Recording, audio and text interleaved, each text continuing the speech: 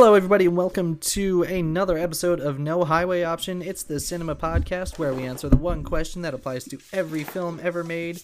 Is it better or worse than Vin Diesel's 2005 seminal masterpiece, The Pacifier? I'm one of your hosts, Connor J. Burke. I've never been more prepared. Sorry, I just got excited. No, hey, that's okay. It's great to have people excited. I'm one of your hosts, Connor J. Burke, and my favorite aliens in media, it's a tie between E.T.'s friend Teakley from the Green Planet, he's a mushroom-headed boy, or Poe Dameron, because they're not from Earth, so every human, quote-unquote, in Star Wars is an alien. I'm your other host, Luke, and my favorite alien in media is Adrian Monk. Adrian Monk? I stand by it. Just calling off, is everything... Does everything count as an alien? Because I'm just gonna assume that's... If I learned anything from this week's movie, it's that everyone's an alien to another alien. So. True. And you know what? Tony Shalhoub's an alien in Men in Black too, so I'm gonna pretend you're talking about him. I also... we'll get there, but I there were places where I really wanted Tony Shalhoub to be in this movie. All right. And that might be it. That might be why. All right, that's and fair. We have a very special guest. Yeah, my name's Joshua Kurtz. I'm a Pisces. That's not true. It's not even true. I don't know why I said it. I'm having a great time here. And my favorite alien from media, I've literally been thinking this whole time and can't think of one, so I'm just gonna have to fake it and say, have you seen Star Trek Lower Decks? I've seen If ads you haven't, for that's it. fine. It's one of the ones from Star Trek. There's this great alien on Star Trek Lower Decks that is just energy, and it exists solely to be energy, and it gets absorbed trying to kill someone. And it's a delightful little alien. He's my favorite. Now, I'm committing to that for the rest of my life. Well, We're going to hold you to it. yeah, in a couple... Okay, you better. A couple of years, we'll just bring If you you back ever on. catch me... Yeah, if you ever catch me praising another alien over that alien at any point in time, you have my permission to slap me across the face. So.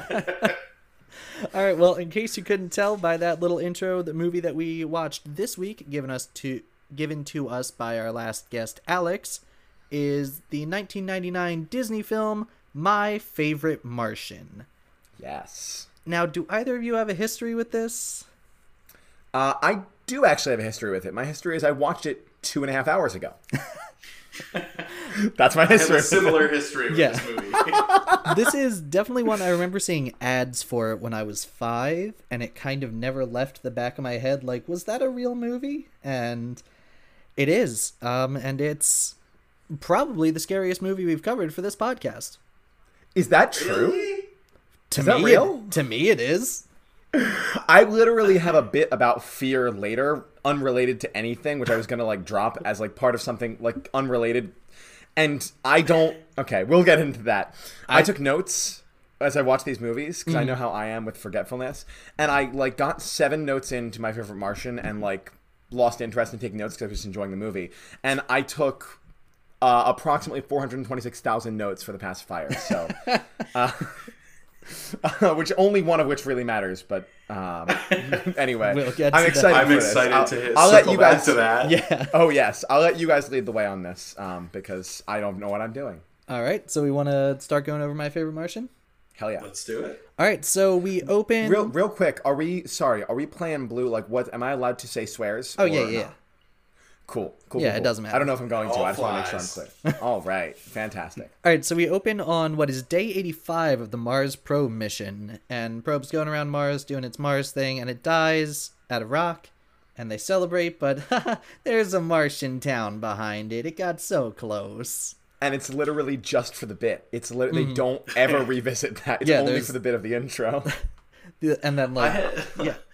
Before the rover stopped, I was writing down this Mars doesn't look terrible. Yeah, and they then were it stopped and we okay. panned up to the fucking Spyro level behind it. The best CGI you've ever seen, I think is what you meant to say. There's that might have been the best CGI in the movie, at least, because the later we get... Well, That's fair. I'm gonna call out the best CGI in the movie was the dress. There was one point where they had to make a dress CGI, and it almost slipped past me. Oh, So okay. close. I think I know what you're talking about. When when the am I allowed to say spoilers yet? Yeah, it's fine. Am I skipping too far ahead? It's fine. When the suit is dancing and wrestling with the dress in the clothing shop, right. They definitely switched that dress to CG as soon as it started swinging around. I'm like, oh, I almost got past me. It was close. Oh, cool. Anyway. So we meet our main character, Tim Sorry. It's all right. We meet our main character, Tim O'Hara, played by Jeff Daniels. He's a struggling news producer, and he's pining after the boss's daughter, Brace, played by Elizabeth Hurley. So his boss gives him some fluff pieces, but he's finally given a chance to cover the Vandenberg space shuttle launch with Brace. And everything goes well until until Brace is copying everything he says, and she says, "God, you're beautiful," to the spaceman. Brace is not a name. It's right? not. It's not at all. Brace is what you put on your teeth or legs. Brace is the kind of name that, like, if they're copying the energy of the name, like, for a parent who named their kid Blade, but, like, didn't quite get it right. Like, that's the feeling of giving someone the name. You saw Blade. what they were headed for. It's like we missed yeah. It's like Hunter, but for a dentist's kid. There's also a lot of Jerry Garcia stuff because it's called like the Deadhead Missile or something. I forget, but yeah, there's a whole bunch of Jerry Garcia jokes in there, which is sort of unexpected to me. Yeah, but they're there for a comet. It's the Fiona comet, but surprise, it's actually UFO containing our favorite Martian. Well, Tim's favorite Martian. I don't know if he's my favorite, but yeah, it's got a Martian. The UFO shrinks, so Tim takes it because he's like, this is weird. I watched this crash, but now Brace is mad at me and I got fired. We see bits and pieces of a practical Martian suit. The practical suit isn't bad. It's a little freaky looking, but it looks all right. I kind of wish I had gone into this not seeing the movie, because your description is just A+. This is amazing. Thank you. Yeah. You know what made less sense than the suit was the fact that Harvey no, definitely not. Harvey Firestein had a British daughter. Oh yeah, they do. It's not actually Harvey Firestein. That actor's been in other stuff and he's good, but he's always playing like dollar store. He's pretty much dollar store Harvey Firestein. Yeah. He's always like a boss, being like, "What are you doing? You're just a big screw up. Get out of here!" Yeah, but I like to think before in something. We might have. I like to think I'll be able to contribute a lot of like jokes and humor and like stuff to this. One thing I will not be able to contribute is any knowledge of actor names whatsoever. I can recognize like, oh, hey, say Jeff Goldblum. That sure is an actor I've heard of and seen in things, but I couldn't put a face to it. I'm god awful with that. Jeff Goldblum is a bad example. I can't actually put a face to that name, but you get the idea. Guy's name was Michael Lerner. Sure, I bet it was. Yeah. He's an elf. He's he played Roger. He's the guy who kind of reminds you of Harvey Firestein in Elf. He played Roger Ebert in Godzilla.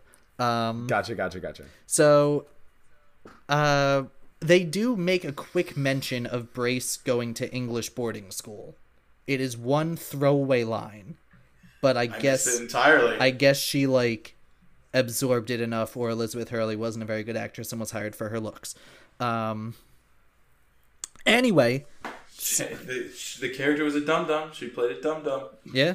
So Tim gets fired, even though the space shuttle segment seemed really solid. Even up to the end. Like, honestly, I think the newscaster calling the spaceman beautiful was an A+. Like, that's a winner for me. Yeah, it's like, that shows patriotism. Exactly. Yeah, it still could have stuck. But, so Tim's upset. He takes the UFO home, and the Martian, who is now chewing gum to look like Christopher Lloyd, and is played by Christopher Lloyd, follows him home, and he's able to turn invisible thanks to his two little antenna, and he's got a bunch of vague powers, but he gets knocked out. I would like to pitch a theory at this point, because this is the moment in the movie when I noticed the vague powers. I'm like, I think before they turned this into My Favorite Martian, a reboot, this was a pitch for an episode of Doctor Who. And when Doctor Who turned it down, they're like, all right, well, how else can we skin this? Because he waves his finger like a sonic screwdriver, and whatever he wants to happen, happens. Yeah, there you go. It's got like the little static noises. It's just like... Yeah. I thought it was a weird.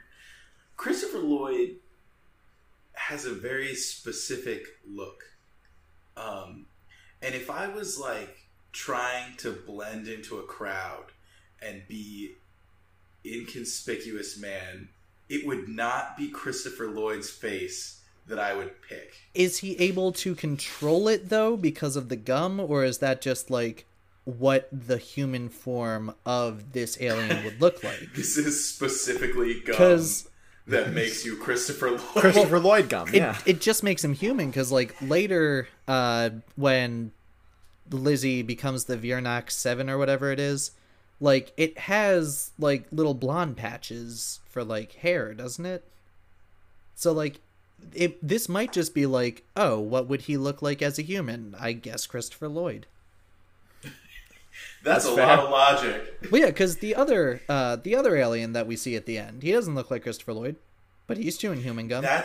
He's got to be the original, right? Yeah, he is. Okay, that's what I figured. Yeah, they were not ashamed to admit this is like that. Like they kept mentioning like 1964. I'm like, oh, that's when the TV show came out. Yeah, I remember. I know how that works. It's like in The Rise of Skywalker, where they're like, they only hold this celebration once every 40 years. Guess when A New Hope came out? It's like, we know.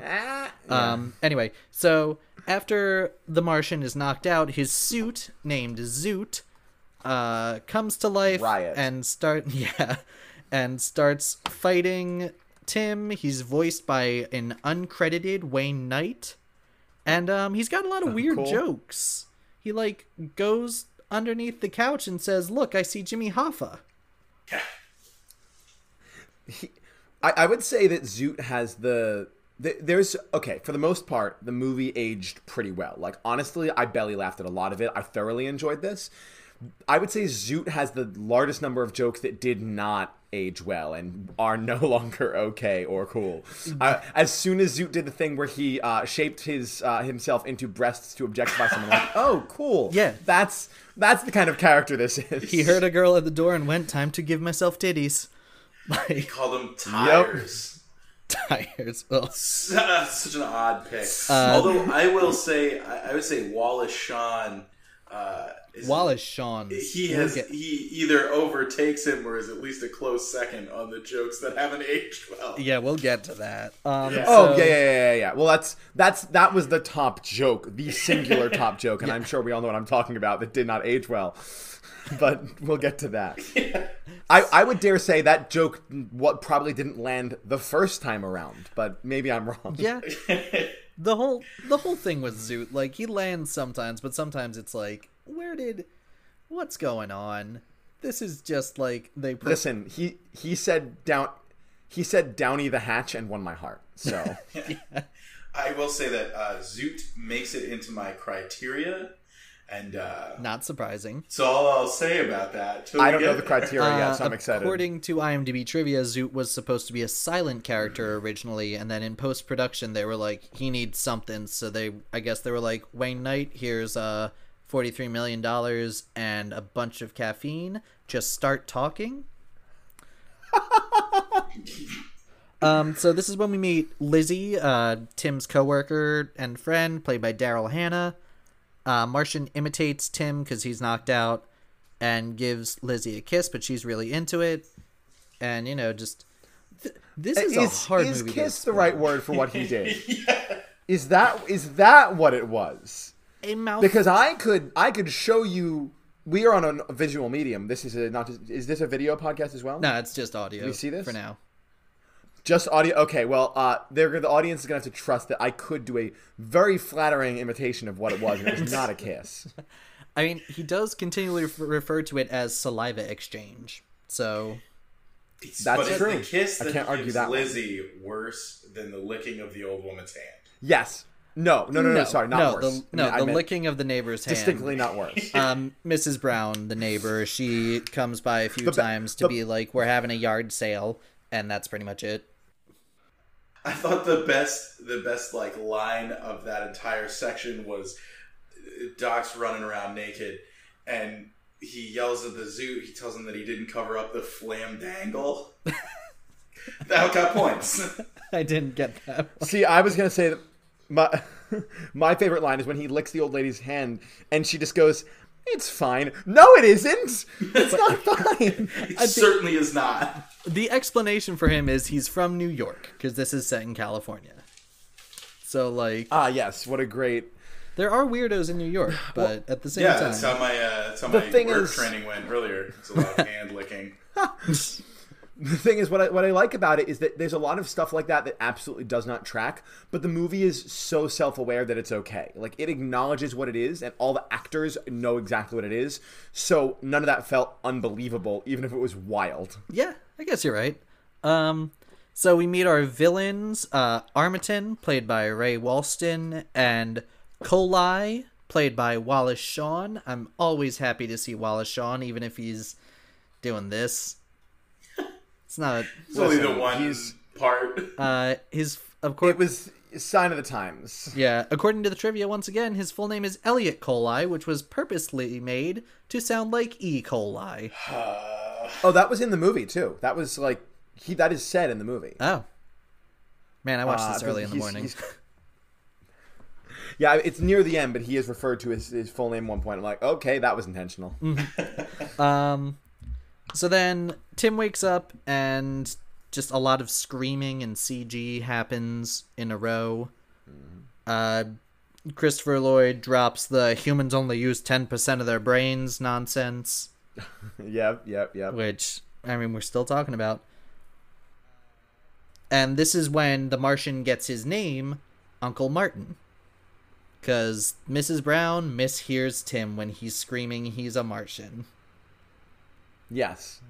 Because Tim is just fully insane at this point, trying to, get this freak out of his house with his vague pointing powers and his sexual harassment spacesuit.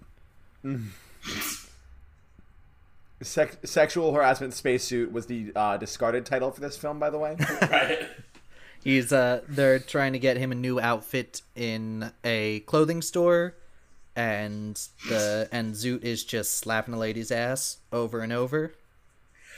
The whole time Zoot is in the store, he's fucking moving around, and they're talking to him. They're having a full-on conversation, and nobody notices. Nobody sees shit. Nobody sees anything. They're so careful. You can't let anybody know. He hides his ship. He's so careful in the first scene, and then for the rest of it, he's floating ice cream around with his mind, and it's like, I guess you can do that too. I think we're supposed to assume that, the Men in Black come and neuralize everybody immediately. Yeah. Once that tracks. Once they hear about it, it's just...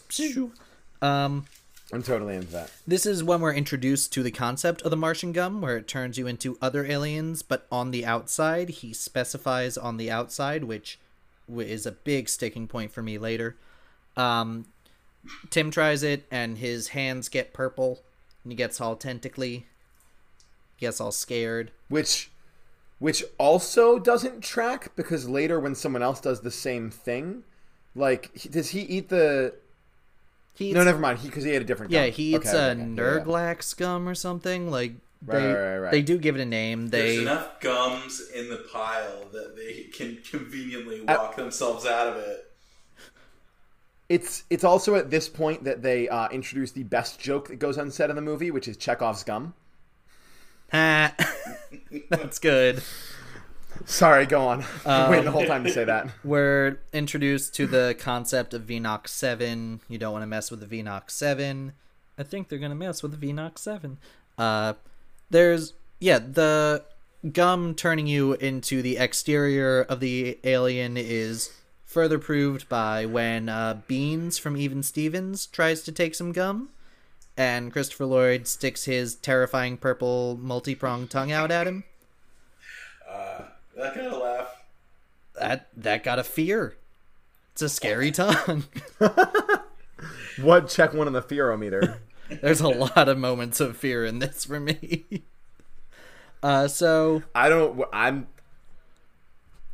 mean, it's a lot of it is stemming from when I saw commercials for it when I was 5 and didn't understand what CGI was. So I was just like, that's not supposed to happen, and my brain is fully disconnected. and like so scared. Gotcha. So my body's like, I think you're still scared of this. I'm like, I shouldn't be.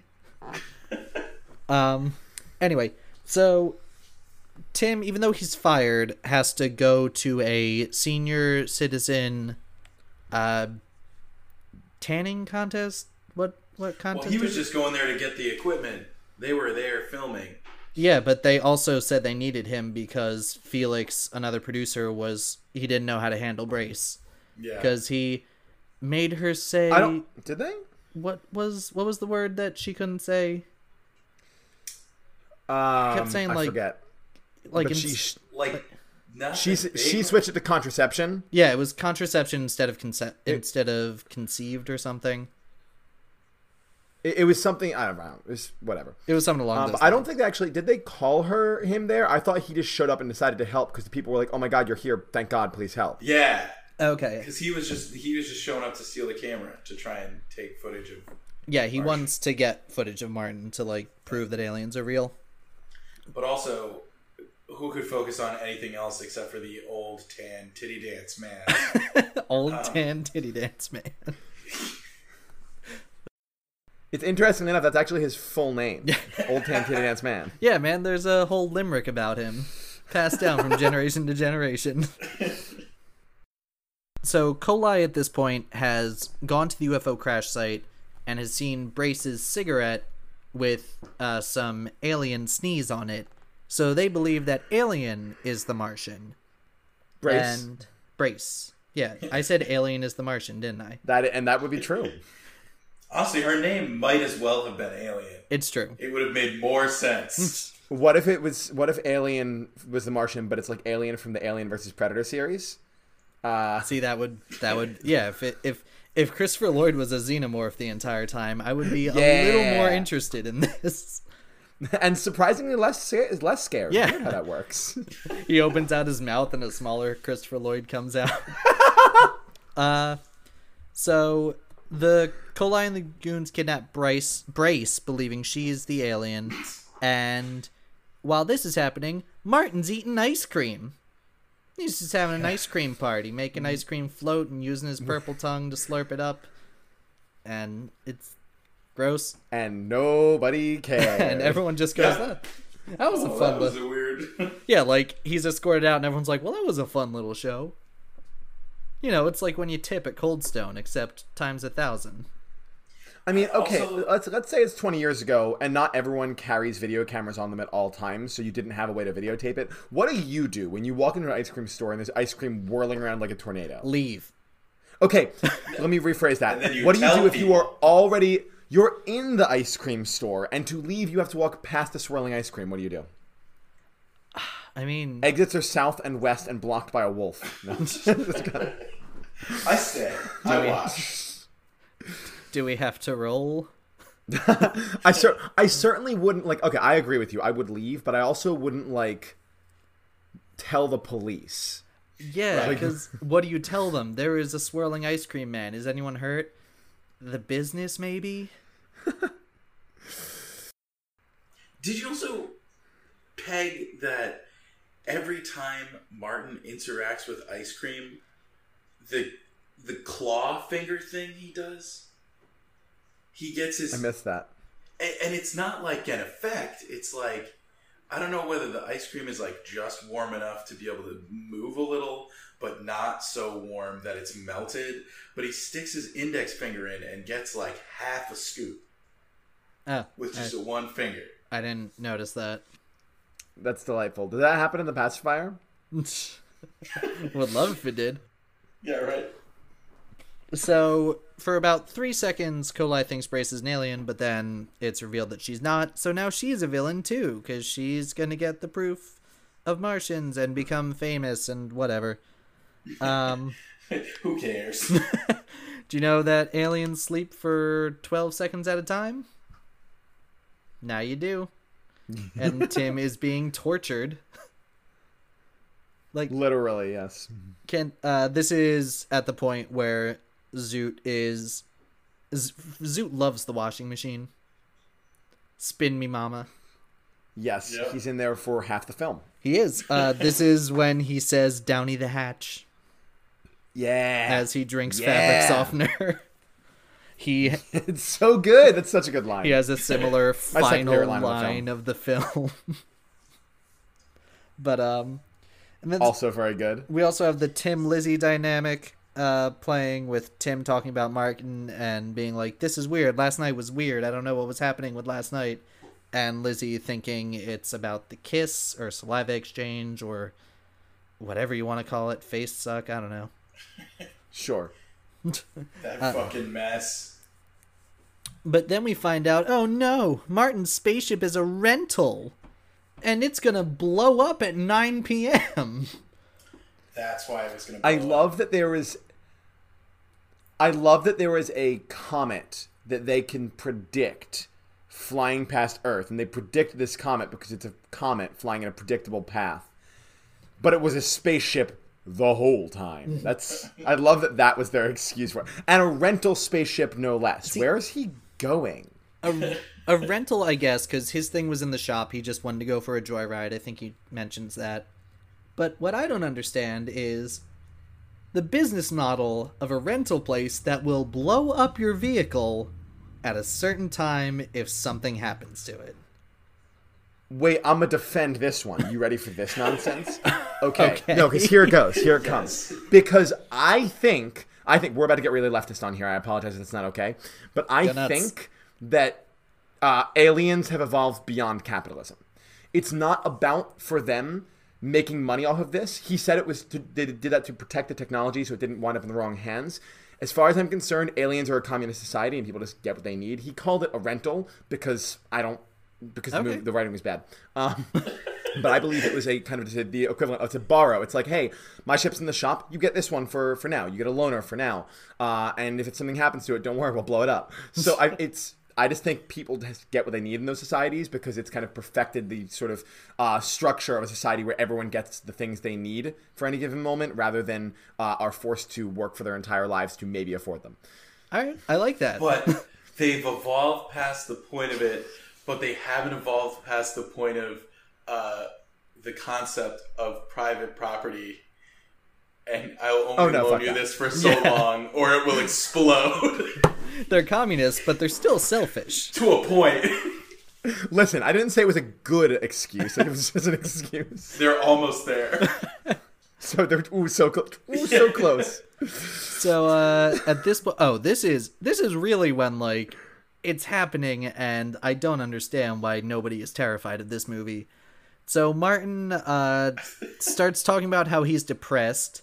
He lives the dream that I had as a child and drinks a lava lamp. Lava lamps always looked tasty. How much fun do you think that art department had making a drinkable lava lamp? Oh, it's probably a blast.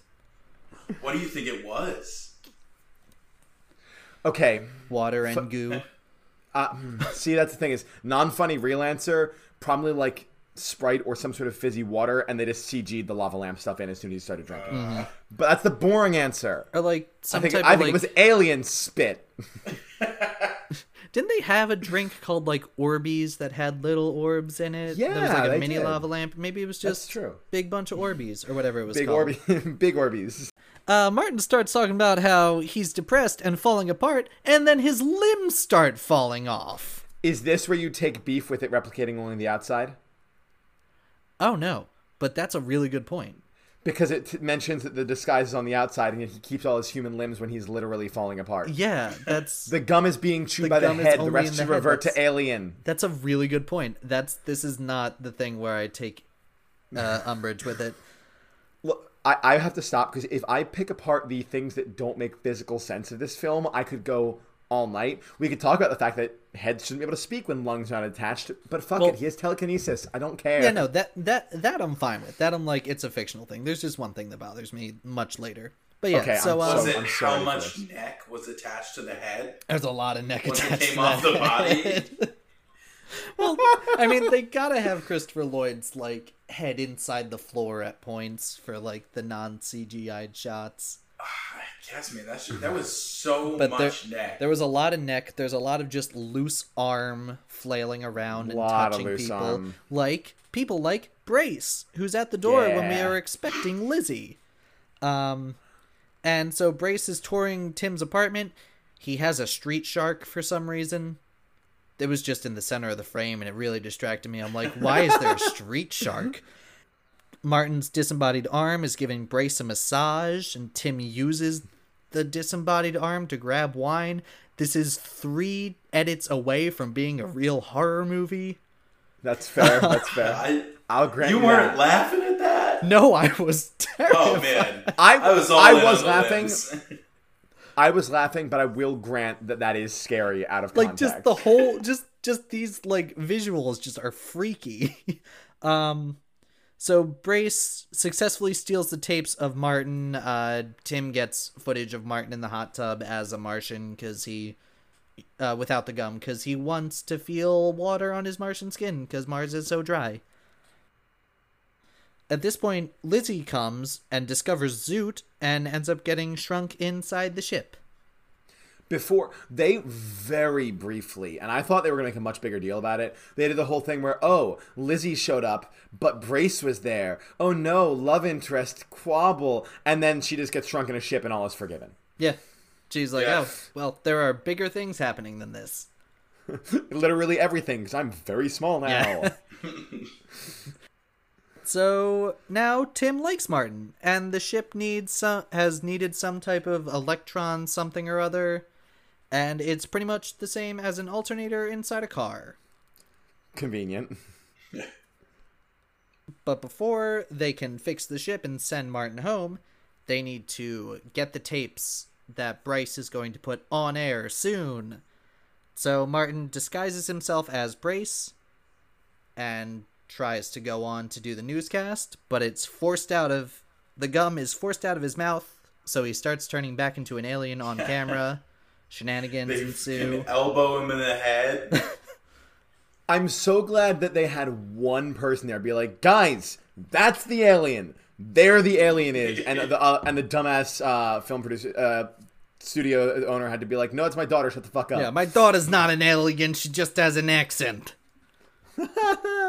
And then we're rapidly approaching the worst line in the movie. So yeah, this is Martin as Brace starts transforming back into an alien. They get the gun back in his mouth and they're like, hey, we should run. As they're running, they discover Brace's dressing room where Brace is tied up. Oh, and by the way, the Martian footage was replaced with Old Tan Tiddie Man. Old Tan Tiddie Man, yeah. It's weird, dude. He rubs her arm with the one finger, and then she's not interested in him, so he barks at her till she goes away. Very weird, Old Tan Tiddie Man. I think we have the name of the. I think we have the episode title, "The Ballad of Old Tan Tiddie Man." Yeah. The first time it was mentioned was Old Tan Titty Dance Man, but I like the second iteration better. Old Tan Titty Man just flows real nice. So, yeah, this is the worst thing where Brace is completely tied up and gagged, and Coli creeps on in. Yeah, so basically, and I think they try to justify this, so I'm going to set this up for the audience, and they too can see how it's not justified at all. They try to justify it by making Brace irredeemable. They try to make her just, like, dumb and also mean, which is everything you want from a character that you don't want to redeem. She's clearly played as super stupid, and then she, like, comes into, like, she knows that the main character likes her, so she, like, tries to seduce him to get the tapes, and so she, like, kisses him to, like, win him over, and it's like, oh, that's mean because, well, but he still, at the time, wanted that to happen, which is where the big difference comes in, because then Mr. Coli walks into the room, sees her tied up, goes, I think she might be contaminated by the alien. I'm just going to do a quick inspection, or something along those lines, and then closes the door all coy, leaving the two of them in the room alone. And it's never talked about again, and we're supposed to let it go.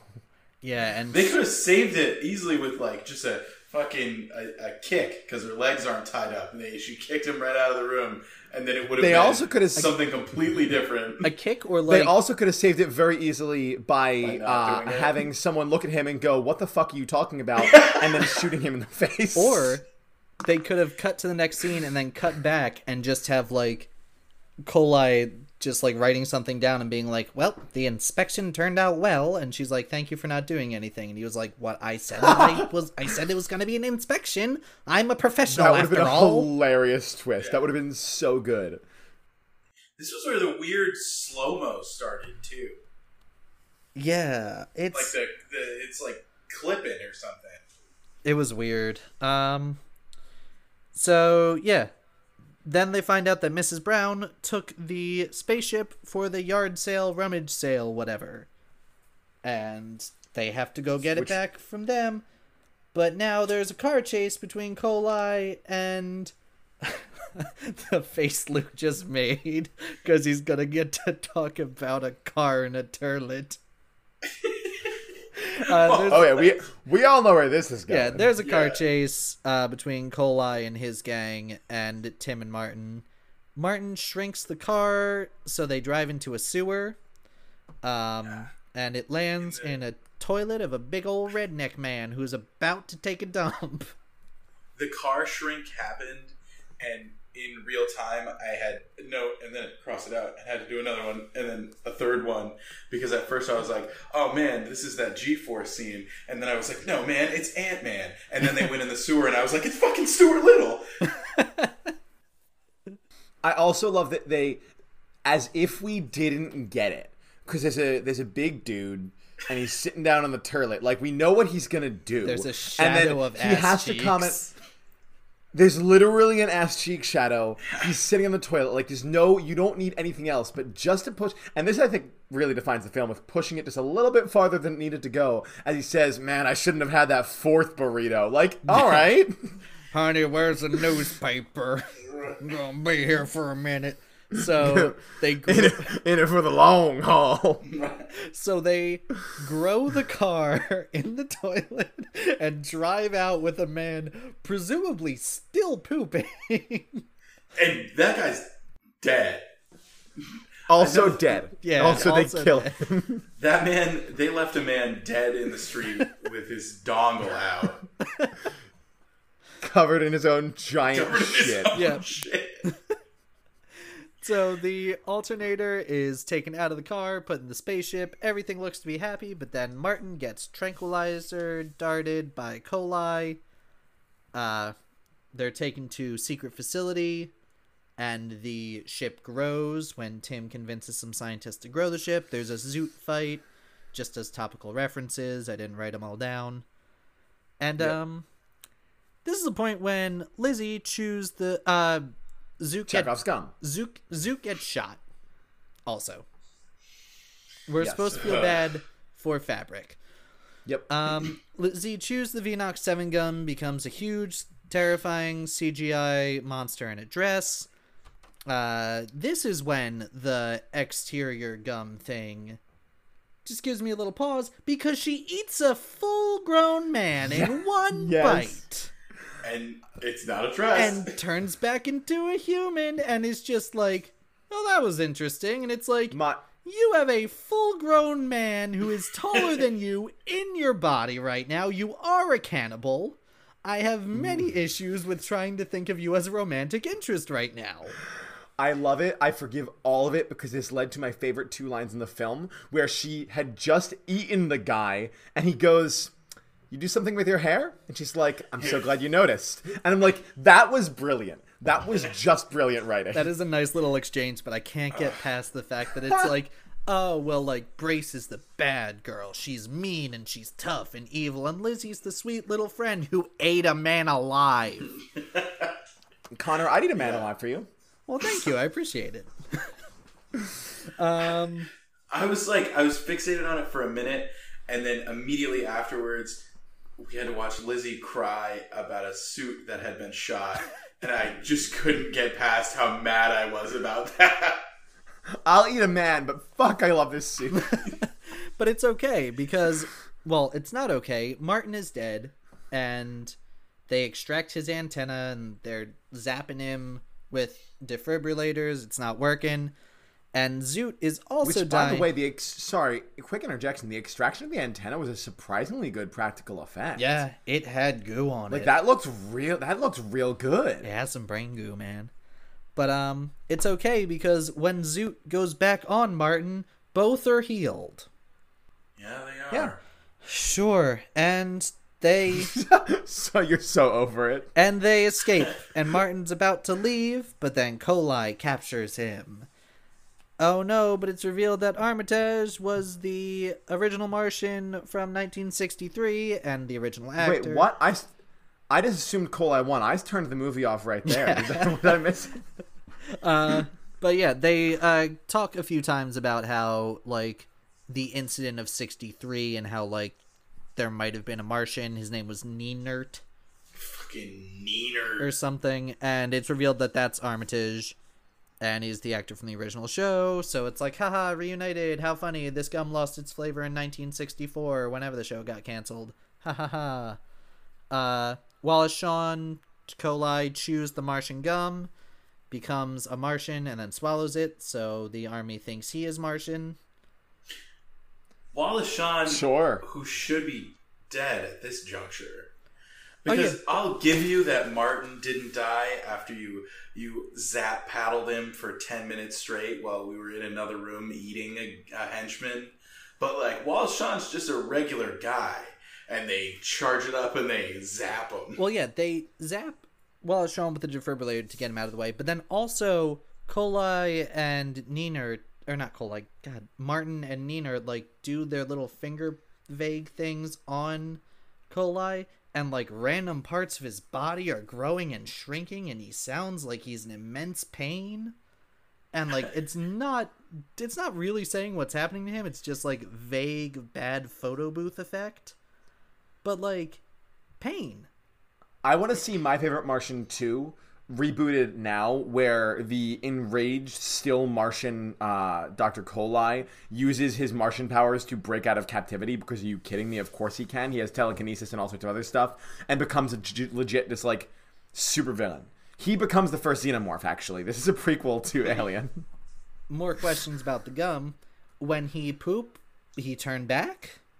Probably, yeah. When they do, like, an x-ray on him, they'll be like, super weird, you have a fully human nervous system, and you sound just like Dr. Kolai. Don't you have to swallow the gum weird to poop it out? He does swallow the gum. What if that's the part... He did. What if that's the part they never told you about it, is if you swallow the gum, it becomes real. It becomes permanent. That would be an easy possibility just for Christopher Lloyd. To be like, don't swallow it. It takes more time for gum to pass through your body. Yeah. But... So then are you just, like, in limbo? Well, no, then it's still in your body, so you're just kind of chilling there, unless it needs, like, the gum needs to be touching tooth. I don't know, man.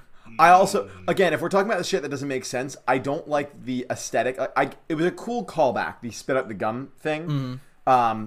But there were many moments in the film where he would, with the gum in his mouth, talk normally, not chew, and drink a full lava lamp without it being a problem. They did mention that he embedded it in his back molar when they were doing, like, the, not autopsy, but, like, looking in his mouth. They're like, there's gum in his back molar. Should we do something about that? So why didn't he do that earlier? Maybe Christopher Lloyd just wanted to chew gum on set. Or maybe, okay, if he, hang on. I'll give it to this. If he has done this before and taken the Christopher Lloyd human form before, he might have space in his back molar for it, and then as soon as he takes another human form, he can't do that. I'll give him that. That's an interesting point. All right, my favorite Martian, I see you. I think we're thinking a little more about this than the people who made it. Oh, 100%, yes. So, yeah, everything's happy ever after. Kolai is alien, Brace is conspiracy nut, Billy was Brace's assistant who would just take her spit out gum and be like, I love show business. He's a reporter now. Tim and Lizzie are dating, and Martin and Zoot leave, and it's a nice little goodbye until he does a U-turn and comes immediately back, and he's like, I want to stay with Tim. And it's just like setting up the beginning of the show. And the final line of the movie is Zoot jumps in the washing machine and makes himself a Mai Tide. Phenomenal. Imagine if Tide Pods had been around. Oh my god, the jokes. Can I also? This is also irrelevant. I know we're about to compare this to another action movie, but I would like to compare this movie to the movie Die Hard 2. Have y'all seen Die Hard 2? Interesting. Yup. Because there's a line that appeared in both movies which played better in this one than it did in Die Hard 2. Because when she's like, maybe we should just be friends, and he's like, I have enough friends, and then kisses her. It's kind of cute. In Die Hard 2, I forget who says it, but Bruce Willis. Bruce Willis uses that as a response line right before killing a terrorist. Someone makes a comment about like being his friend, but like ironic, like a friend, blah blah blah. And he's like riding the wing of a plane, and he goes, "I have enough friends," and kills a terrorist. I'm like, it doesn't quite read the same way, but it's the same exact line. Anyway, sorry, just a little meandering. And just a little fun fact that I noticed. One of the co-writers on this is Sherry Stoner. Nice. If you ever saw Animaniacs, she wrote on that and was the voice of Slappy the Squirrel. And she was also like the body model for Belle and Ariel. But that's just it's just a name I recognize. I'm like, what is she doing here? Anyway, yeah, so that's my favorite Martian. What a film. And now we're going to move on to our criteria where we compare it to The Pacifier. We do it every week. But right before that, Josh, you said you had one big note about The Pacifier? Yeah. A specific thing? Oh my god, I've got so many things. There's really just so many things. But there's one I want to talk about. I actually asked you ahead of time if this had been talked about yet, and you didn't know what I was talking about, which made me ultimately happy, so we can discuss this. Can you tell me the abbreviated name for the secret thing they were trying to find the whole movie? Wasn't it Ghost? Ghost. Yeah, Ghost, right? Ghost. Do you remember what that's an acronym for? Because they drop it once pretty quickly, and I guess the writers just wrote it and hoped everyone wouldn't notice, but it's Guided High Altitude Satellite Transmitter. That's gas. Does that spell ghost? That's gas. It does not spell ghost. I literally paused the movie. I paused the movie and went back and watched it again and listened really close. I'm like, no, that was definitely Guided High Altitude Satellite Transmitter. And then just say it really quick and hope you won't notice, but I noticed. And it's just not Ghost. And the whole movie, and I would forgive it if we ever saw it written, it was like GHST, and like maybe they just like put the O in there and high altitude was meant to be one, but they didn't. It's just Ghost, and they just did it wrong. And like they even do the joke of like over. This is Ghost, and then they The movie, yeah, and it's the movie Ghost, which is a joke I did not understand the first time I saw it. And I was like, Mom, why is Whoopi? Yes. I was like, Mom, why is Whoopi Goldberg in this secret military thing? She's like, no, that's Ghost. I'm like, yeah, I know. That's what it said on the DVD, but I don't understand. All right. Yeah, so that's all I want to say. Again, I have a lot of notes, but that's the main thing. You guys have talked plenty about this movie, I'm sure, so hit me with the criteria. I'm excited to see this. All right, so first up, how is the soundtrack? It's pretty 90s as hell. We got a Hot, Hot, Hot on it. Yeah. It happened. That's fine. I wish I'd known the criteria before going in, actually, because I didn't pay too much attention to the soundtrack, actually, but I guess it was good. We sent it to you, I thought. I wish I had read the criteria ahead of time. I'm so sorry. That's okay. I did all my homework except for that. I'm sorry. Most of them can be done off the top of the head. All right, let's do this. Except this one's the tough one for me, especially for this movie. Where does the main actor land on the Dieselometer, which is a comparison to Vin Diesel performances based on charm and ability? I would say this... Would you say the lead is Christopher Lloyd or Jeff Daniels? I think you could go either way. Mine is a Jeff Daniels. I was thinking Jeff Daniels for mine as well. I would say Jeff Daniels, yeah. All right. Are you proud of me? I got the actor name right. I was the one who played Tim, right? Yeah, it's Drew Gooden's nemesis. Luke. So, do you want my... Do I give my take first? Yeah, you or do can guys, give your take. how do we do this? Yeah, go for it. I would say way better than Vin Diesel. Okay. Because Vin Diesel, in my opinion, did not understand the kind of movie that was trying to be made or didn't do a good job with it. There were many times his performance, I'm like, oh my God, I wish this was Dwayne The Rock Johnson instead. Because he's another big fighter dude who understands how acting works. That movie came 2 years later, and it was called The Game Plan. It's fantastic. All right, Luke, what's your Dieselometer? Feeds into the feud some more. Yeah.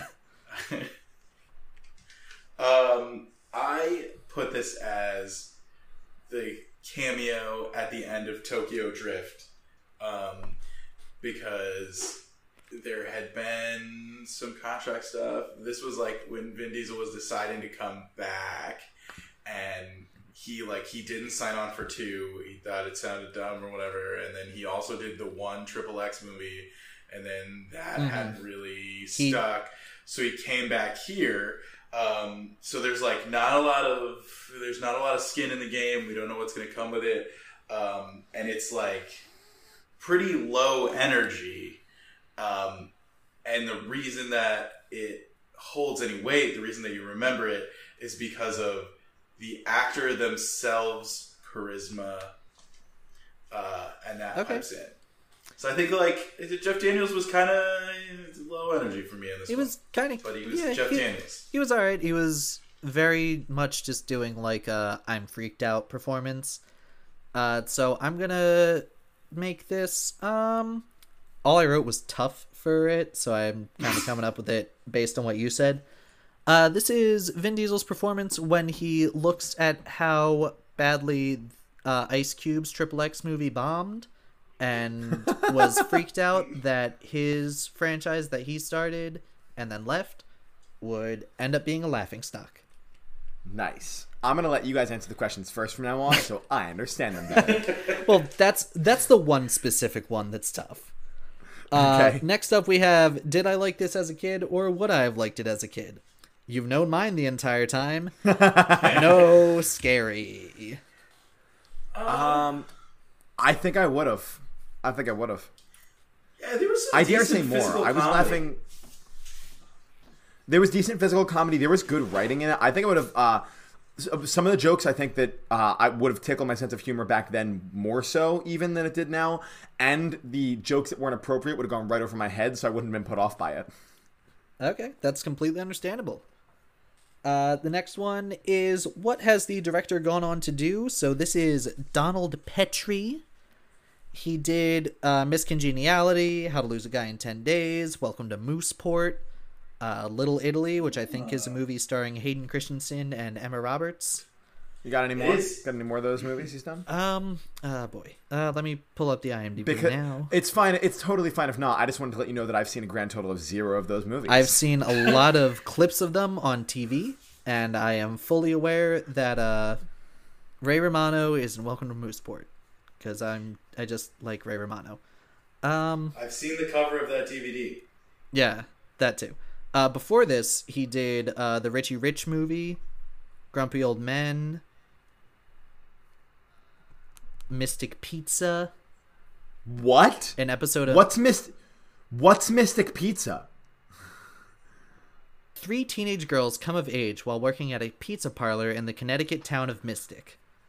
Is that the one with the essay? It's young Julia Is there Roberts. Magic in the film? No. Is there magic? Okay, never mind. I lost all interest. That's the second you got excited. I'm like, oh no, I'm gonna break his heart. That's really deceptive. That's very deceptive. There was a musical version of it. Oh my god, it is that one. Yeah, in 30 Rock. Oh no, never mind that. What are you talking? There's another. We both just had a very excited, very disappointed Wait, what do you moment. think it is? There's another movie with maybe that pizza place is in Maine. That was turned into like a real musical. Oh, it's not Bridges Over Madison County, is it? No, I know what you're talking about. We saw a scene from it at festival.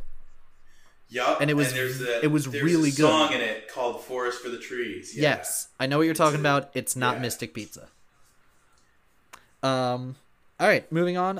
Is there anything as memorable in this movie as the Peter Panda dance from the pacifier? For me, it was the scary CG. That's fair. This is tough. I don't know what memorable would be because I literally watched it again. I started watching it at 6:00, so I would say for me, I'm gonna remember the line.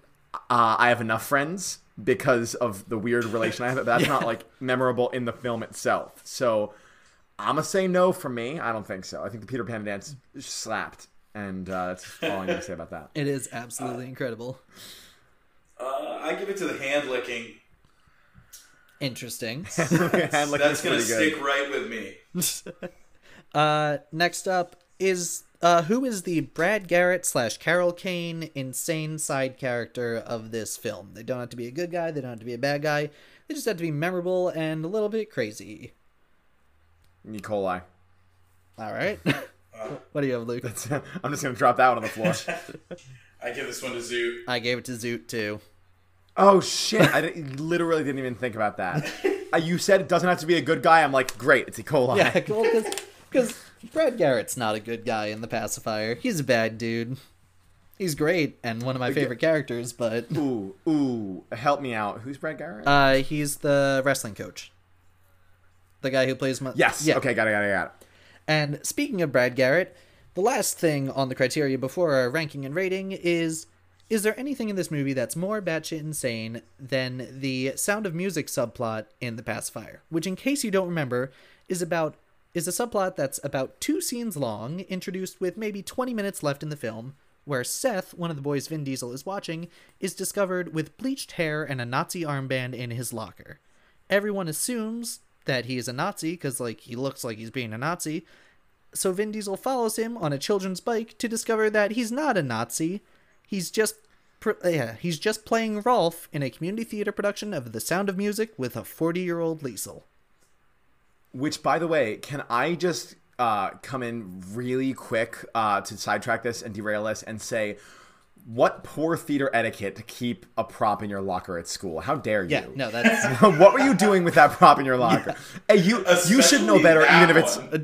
Yeah. Right, you should know better at the best of props. Maybe it's a cool, plastic knife that you thought was fun. But no, why are you bringing that to school? You don't rehearse at school? Wait, why? No, yeah, it's keep not it a at the school theater production. That's the weirder part. Anyway, was there anything more batshit than that?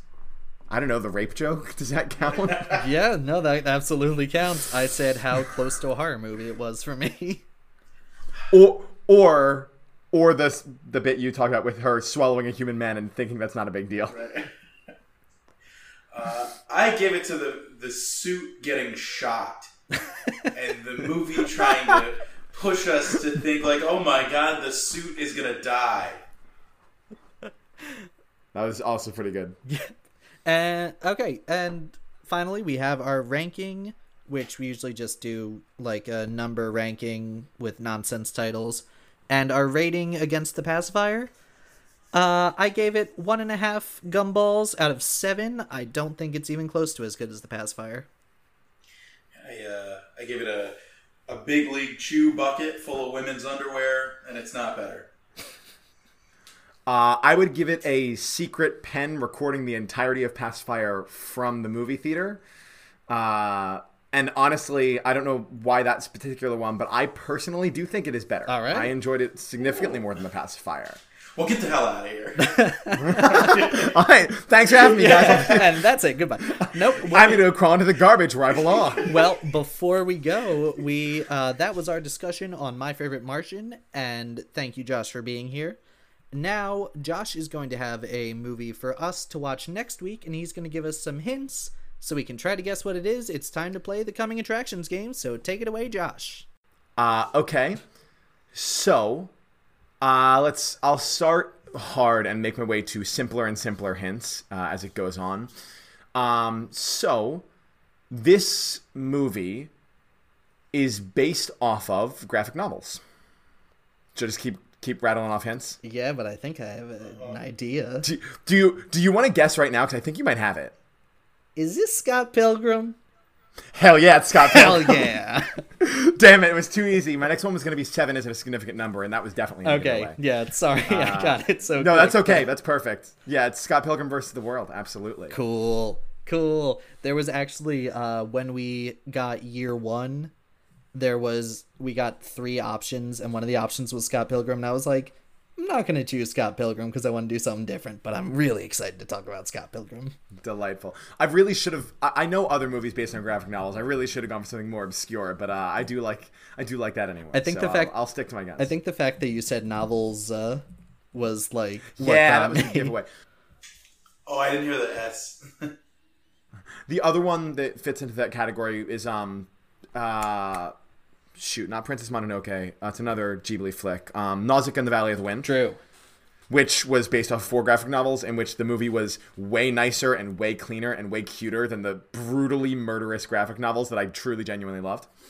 Anyway. Well, tune in next week to hear us talk about Scott Pilgrim versus the World, which I believe is now streaming on Netflix. And cool. with another special guest. And thank you very much for being on, Josh. Do you have anything you want to plug? Actually, that would be great. I'm actually working on my own podcast right now. It's called Crypt ID, 2 separate words, Crypt and then I.D. You can find it at, I believe, cryptid.podbean.com, but if not, I'll just send Connor the link and he will edit in me saying it really awkwardly later. And it's sort of getting into spooky season. This is, remember, way earlier when I said I had a thing about like horror to say. This is that thing. So here we go. Which is this podcast is to horror what like Frank's Red Hot is to hot sauces. Like aesthetically, it's the same concept, but it's not going to make anyone sweat. It's a spooky aesthetic at best, but I think it's a lot of fun. Episode 3 actually goes live tomorrow when we're recording this, so it will already be live when you're here. We're going to be released every other Friday, and if you want to follow a creepy little story, we'd love to have you. Awesome.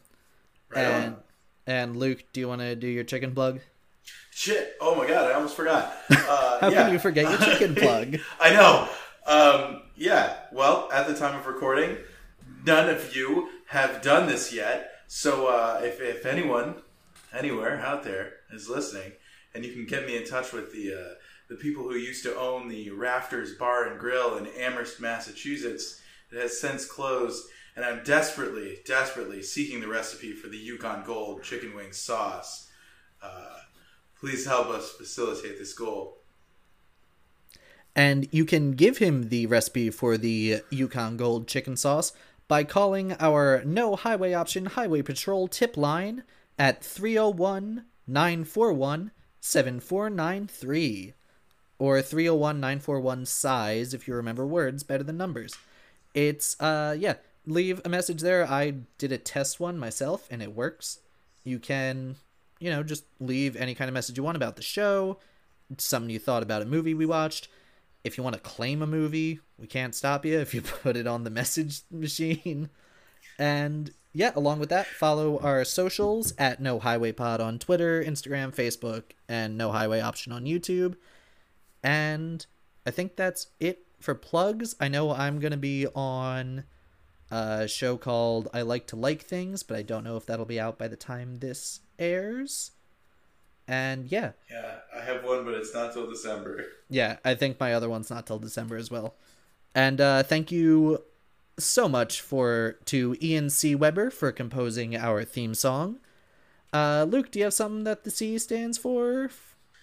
Chrysalis. Ian Chrysalis Weber. You can follow the link in our show notes to hear more of his stuff. And we all good? We got everything? That's the shtick. Yeah. All right. Thanks for having me, guys. Of course. Yeah. Thank you for being on. So, tune in next week for Scott Pilgrim versus the World. But before we do that, hi, it's Connor from the future. We're going to have a birthday bonus episode for Luke. Luke chose a movie, and he's going to be in charge of the entire episode because his birthday is coming up very soon. So, before we take on the League of Evil X's, we're actually going to be taking on an entirely different League of X. This Friday, that's November...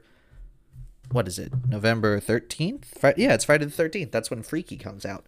This Friday, the 13th of November, in your podcast feeds, it's going to be a brand new episode all about the League of Extraordinary Gentlemen. Tune in. And for No Highway Option, I've been Connor. And I've been Luke. And as always... And I've been Connor. And as always, these have been our opinions. And if you didn't agree with them, that is too bad, because it is our way. No highway option. Got it.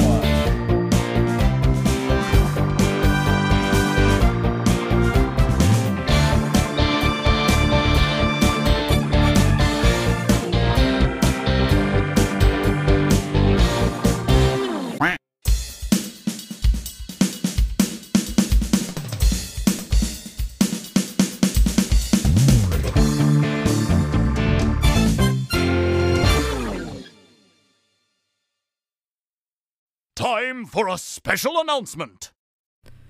Hey, Luke, what's some things you can do with a telephone? If there was like a really mad goose in your house, you could hit the goose with the telephone. No, or you could call in to your favorite Vin Diesel-based podcast. This one. We have a hotline now. 301-941-7493. Or, if you like to think about words, that's 301-941-SIZE. Size. It's size because that's all Google Voice could give me when I wanted to find one that had a word in it. It's because by doing these phone calls, you could help us increase our listener size. There you go. Give us a call. Let's see if this experiment works. Again, that's 301-941-7493 or 301-941-SIZE. Give us a call. Okay, bye. The theme music for No Highway Option was created by Ian C. Weber. To hear more of Ian's music and see some of his videos and stuff, follow the new link in our show description. No Highway Option was co-created and co-hosted by Connor J. Burke and Luke Smith, and produced by Connor.